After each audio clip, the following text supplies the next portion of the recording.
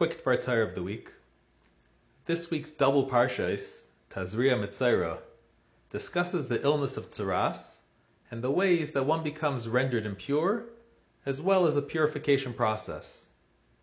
Throughout Jewish history, there are several famous people that got smitten with tzara'as. One such person is Naaman, the general of the armies of Aram. The king of Aram sent Naaman to the king of Yisrael, Achav, to try and cure him. Achav was unable to do anything for him. However, Elisha Hanavi sent word that Naaman should come to him to be cured. When Naaman arrived, Elisha gave instructions that Naaman should dip 7 times in the Jordan River. Naaman followed his instructions, and he was cured, and he publicly proclaimed his praise for Hashem. Now, seemingly the story is strange. What compelled Elisha to get involved in the first place?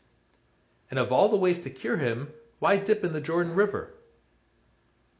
So the Sefer Megala Amukais in section Reish Tesvav writes that when Elisha heard that Naaman had tzara'as, he knew that psukim in the Torah that begin and end with the same letters as the first and last letters of a person's name reflect a deep insight into that person's life. Naaman starts with a nun and ends with a nun. In the Chumash, there are only 3 psukim that start and end with a nun. The first one is in this week's parsha, Neged tzara'as kisiya ba'adam v'huva el kayin. When a person is afflicted with tzara'as, he shall be brought to the kayin, which Elisha understood meant that it was preordained that Naaman will get tzara'as. The second pasuk that starts and ends with a nun is in Sefer Devarim, which says, Navi mikarbecha me'achecha kamaini, yakum lacha Hashem aleikecha, elav tishmon. A prophet from amongst you, from your brothers, like me, Hashem your God will establish for you. To him, meaning to that prophet, you shall listen. Which Elisha understood meant that he, as the Navi at the time, would be the one to help Naaman.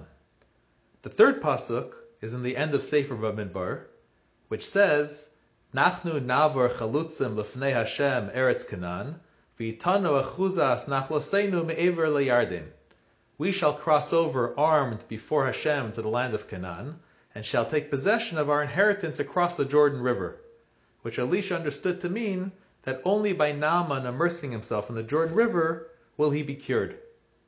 By Elisha seeing the connection between Naaman's name and those 3 psukim, he understood that he needs to get involved, as well as how to solve Naaman's illness, thereby making a Kiddush Hashem when Naaman publicly prays to Hashem. The takeaway is we see how important it is to follow the custom of saying during davening the psukim corresponding to one's name at the end of Shemona Esrei.